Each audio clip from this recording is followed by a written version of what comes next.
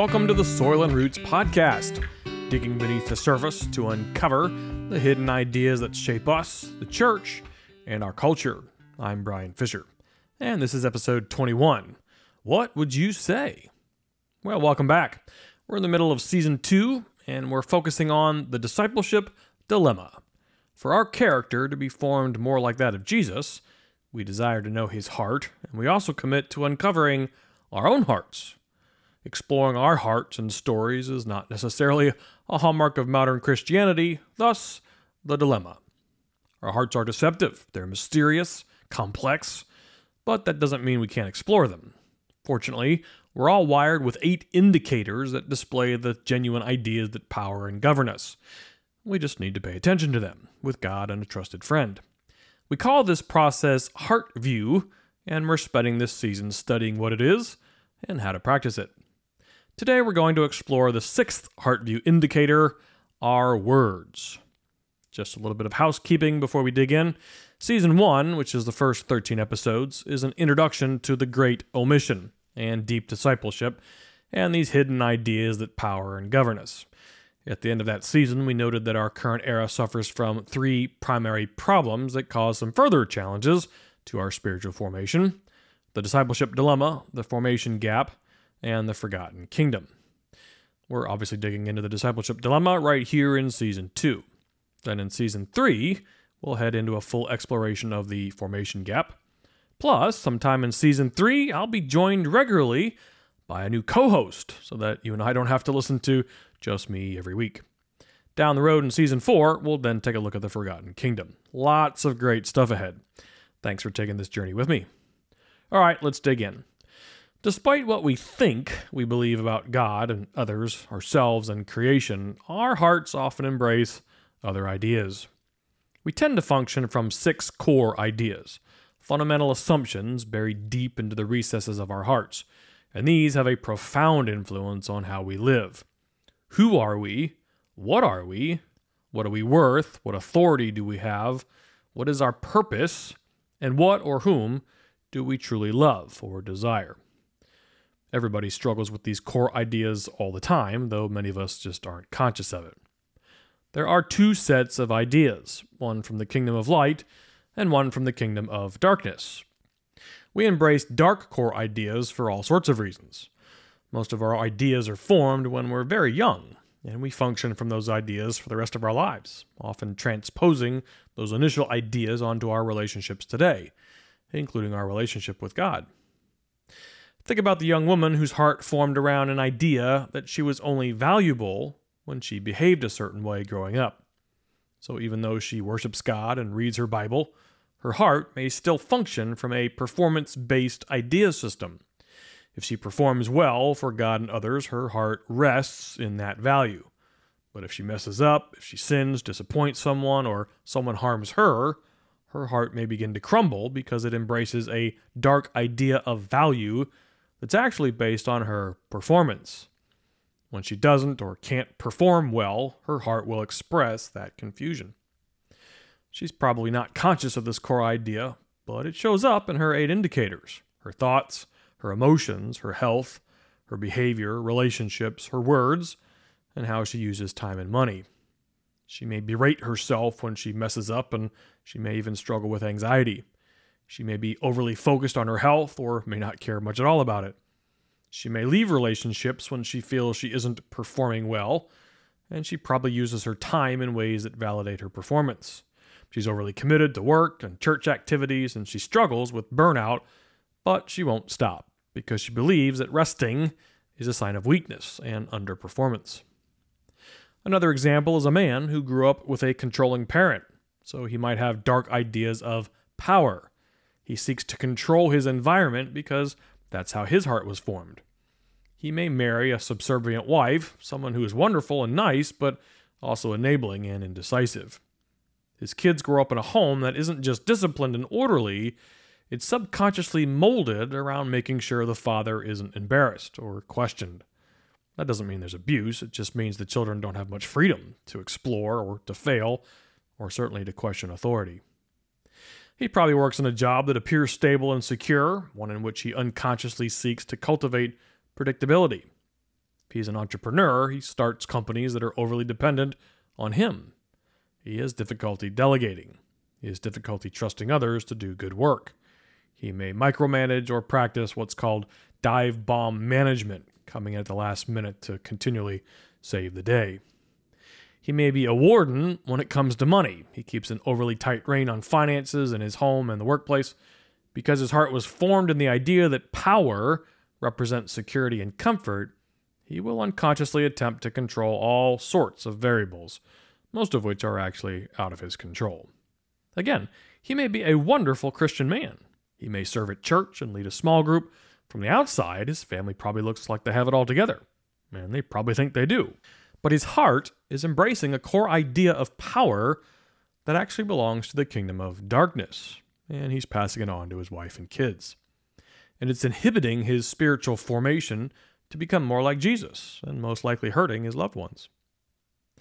Unless we're intentional and trained at exploring our 8 heart view indicators, we plow through life thinking we're becoming mature disciples because of the number of church activities we do or the number of Bible verses we memorize. Those are all good things, but our hearts may not become more like the heart of Jesus. We may just be gathering information about Jesus and the Bible. We may be becoming educated converts and not apprenticing disciples. Now, I mentioned last episode that this 6th indicator, our words, may not be the least reliable of the 8. I don't mean that words aren't an effective way of uncovering our hearts. Exploring our words is a fantastic way of delving into our ideas and desires. But talk really can be cheap, and we tend to be fabulous, pretty sophisticated liars to ourselves and to others. Christians are infamous for saying Christian words and phrases in all sorts of circumstances, hoping to score some points. How many times has someone said, "I'll pray for you," as you realize they weren't paying attention to the need you just expressed, and they have no intention of praying for you? But since we spend so much time talking and using our words, they're vital indicators of what's really going on in our hearts. And exploring them really is a fascinating practice. Jesus had a lot to say about words. In Matthew 12, he said this: "Either make the tree good and its fruit good, or make the tree bad and its fruit bad. For the tree is known by its fruit. You brood of vipers, how can you, being evil, speak what is good? For the mouth speaks out of that which fills the heart. The good man brings out of his good treasure what is good, and the evil man brings out of his evil treasure what is evil. But I tell you that every careless word that people speak, they shall give an accounting for in the day of judgment. For by your words you will be justified, and by your words you will be condemned." Not that we have any real doubt, but if you're questioning whether our words are indicators of the desires in our hearts, I'll just repeat verse 34. For the mouth speaks out of that which fills the heart. James had some direct things to say about words, although his entire epistle is pretty blunt. In chapter 3, Jesus' half-brother says this: "So also the tongue is a small part of the body, and yet it boasts of great things. See how great a forest is set aflame by such a small fire. And the tongue is a fire, the very world of iniquity. The tongue is set among our members as that which defiles the entire body and sets on fire the course of our life, and is set on fire by hell. For every species of beasts and birds and reptiles and creatures of the sea is tamed and has been tamed by the human race, but no one can tame the tongue. It's a restless evil and full of deadly poison. With it we bless our Lord and Father, and with it we curse men who have been made in the likeness of God. From the same mouth come both blessing and cursing. My brethren, these things ought not to be this way. Does a fountain send out from the same opening both fresh and bitter water? Can a fig tree, my brethren, produce olives, or a vine produce figs? Nor can salt water produce fresh." So let's explore just a few ways that our words, whether spoken or written, point us to the deepest parts, the ideas in our hearts. We're going to look at 3 things: the volume of words we use, the words we use when we aren't thinking, and the words we don't say. So let's start off by talking about our volume of words. So if you're like me, you may have some friends who are rather talkative folks. While it seems to be true that men overall tend to use fewer words than women in day-to-day communication, being loquacious isn't always gender-specific. And certainly, folks with extroverted, excitable characteristics can be talkative. That's just part of their personality. And others are verbal processors. They think out loud. They use lots of words because that's how they sort out information. But there's a difference between someone who may just like to talk a lot and someone who dominates a conversation, who won't take a breath, and most importantly, is a very poor listener. They may be great storytellers, have some insightful comments, but let's be honest, they come across as domineering, impolite, maybe a touch arrogant and selfish. At some point, we end up concluding that a hyper-talkative person just doesn't really care about anyone else's story or opinion. They're too busy sharing their own. That's a pretty clear indication of certain desires and ideas in their hearts, whether they're trying to prove themselves or gain status, intimidate someone, or attempting to prevent someone else from asking a question that they may not know the answer to. A hyper-talkative person is generally someone who has control issues, insecurities, or a deep need for attention. And these symptoms point back to those 6 core ideas. Someone who controls the conversation probably has dark ideas of power, maybe ideas of value and identity. They aren't serving the person they're talking to, they're exerting power over them. Someone who exerts power is generally someone who has flawed ideas of identity. Instead of seeing themselves and other people as equal, unique human beings created in God's image, they unconsciously view themselves as better, and usually that means they're deeply insecure. The Gospels only provide insight into a small fraction of Jesus' social interactions while he was on the planet, but it's pretty clear that Jesus measured his words carefully and was deeply and intentionally engaged with people. He listened very carefully. He was intuitive, challenging, and at times uncomfortable in the way he probed people's hearts. His conversation with the Syrophoenician woman is one of my all-time favorite stories. It's in Matthew 15. Jesus appears to ignore this Gentile woman who is begging him to heal her demon-possessed little daughter. The disciples, they get annoyed, as they often seem to get, and Jesus further dismisses the woman by saying that he came for the lost sheep of Israel. In other words, he didn't come for Gentiles, for her. She persists, and now it seems that Jesus actually insults her. He tells her it isn't good to give children's bread to the dogs. But she takes his comment and turns it around, reminding Jesus that even the dogs can eat the crumbs that fall off the table.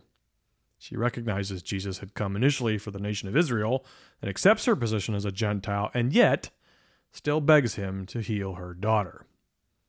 We realize that Jesus has been testing her, inviting her into a deeper engagement with him, and she goes there with him. He recognizes and compliments her faith, and he heals her daughter. As always, Jesus is far more concerned about the heart than he is about surface characteristics. It's a striking exchange, and it shows just how intentional, attuned, and even curious Jesus is. First, he appears to ignore her, then he makes it clear that she isn't in his target audience. And then he reminds her of how Jewish society viewed her, not very favorably, all in a gentle process of uncovering her heart and the depth of her faith, and most likely giving his disciples another much-needed lesson in the process. This type of social interaction requires a heart that is purposefully bent towards learning about other people, about wanting to know them, and not just the surface stuff we all talk about at church. We desire to deepen our understanding of the actual condition of other people's hearts, and we simply can't do that if we're the only ones talking. Proverbs is filled with instructions about our speech. One of my favorites is in chapter 10. Where there are many words, transgression is unavoidable, but he who restrains his lips is wise. Mark Twain said, "The right word may be effective, but no word was ever as effective as a rightly timed pause." And French philosopher Voltaire said, "The secret of being boring is to say everything."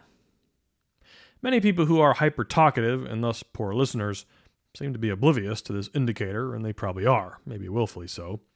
But someone whose heart is growing more and more into the heart of Jesus talks, but is also deeply interested in listening, learning, and looking for opportunities to dig deeper with the people around them.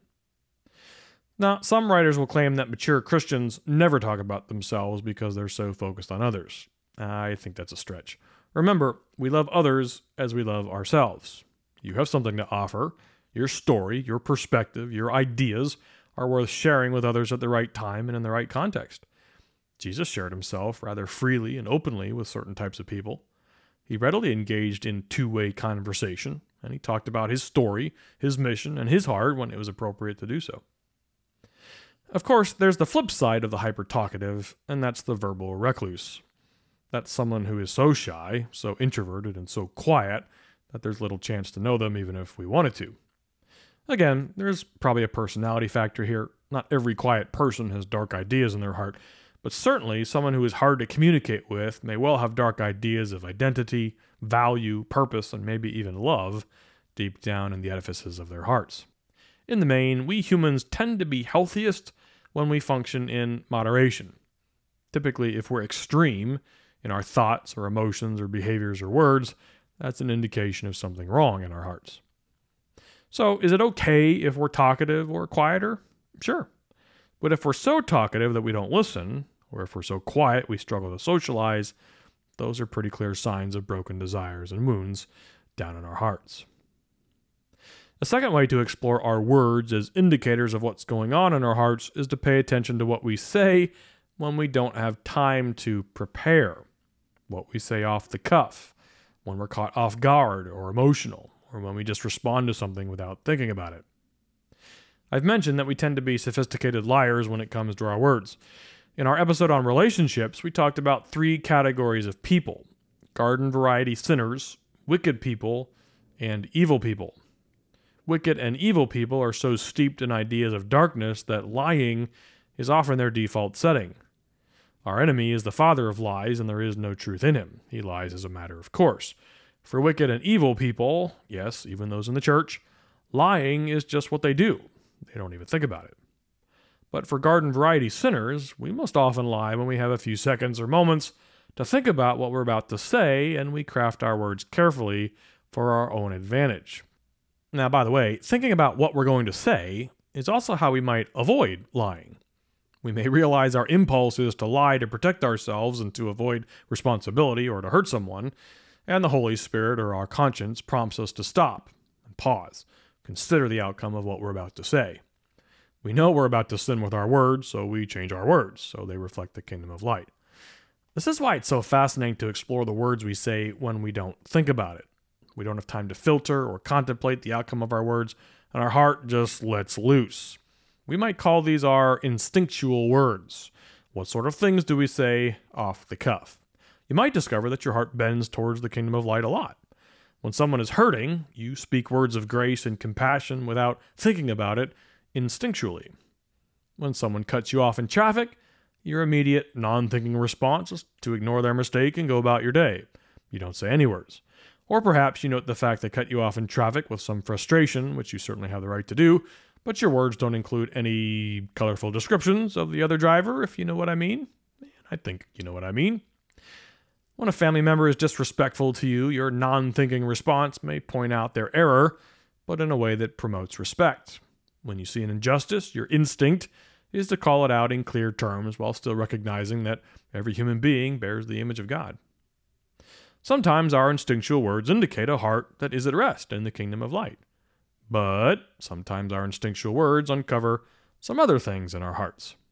A sharp word to a spouse, an instinctual, callous word to our kids, expressing frustration with someone but in a way that doesn't honor them.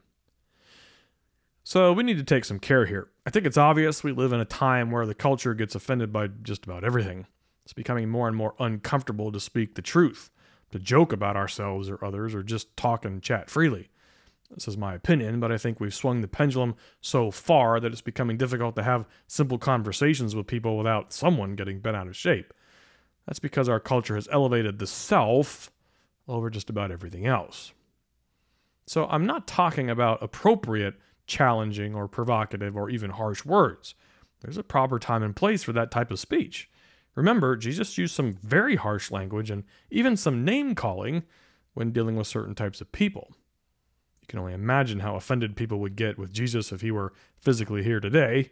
I imagine we'd kill him all over again. But Jesus' heart was always oriented towards love. Ours is not always oriented in that direction.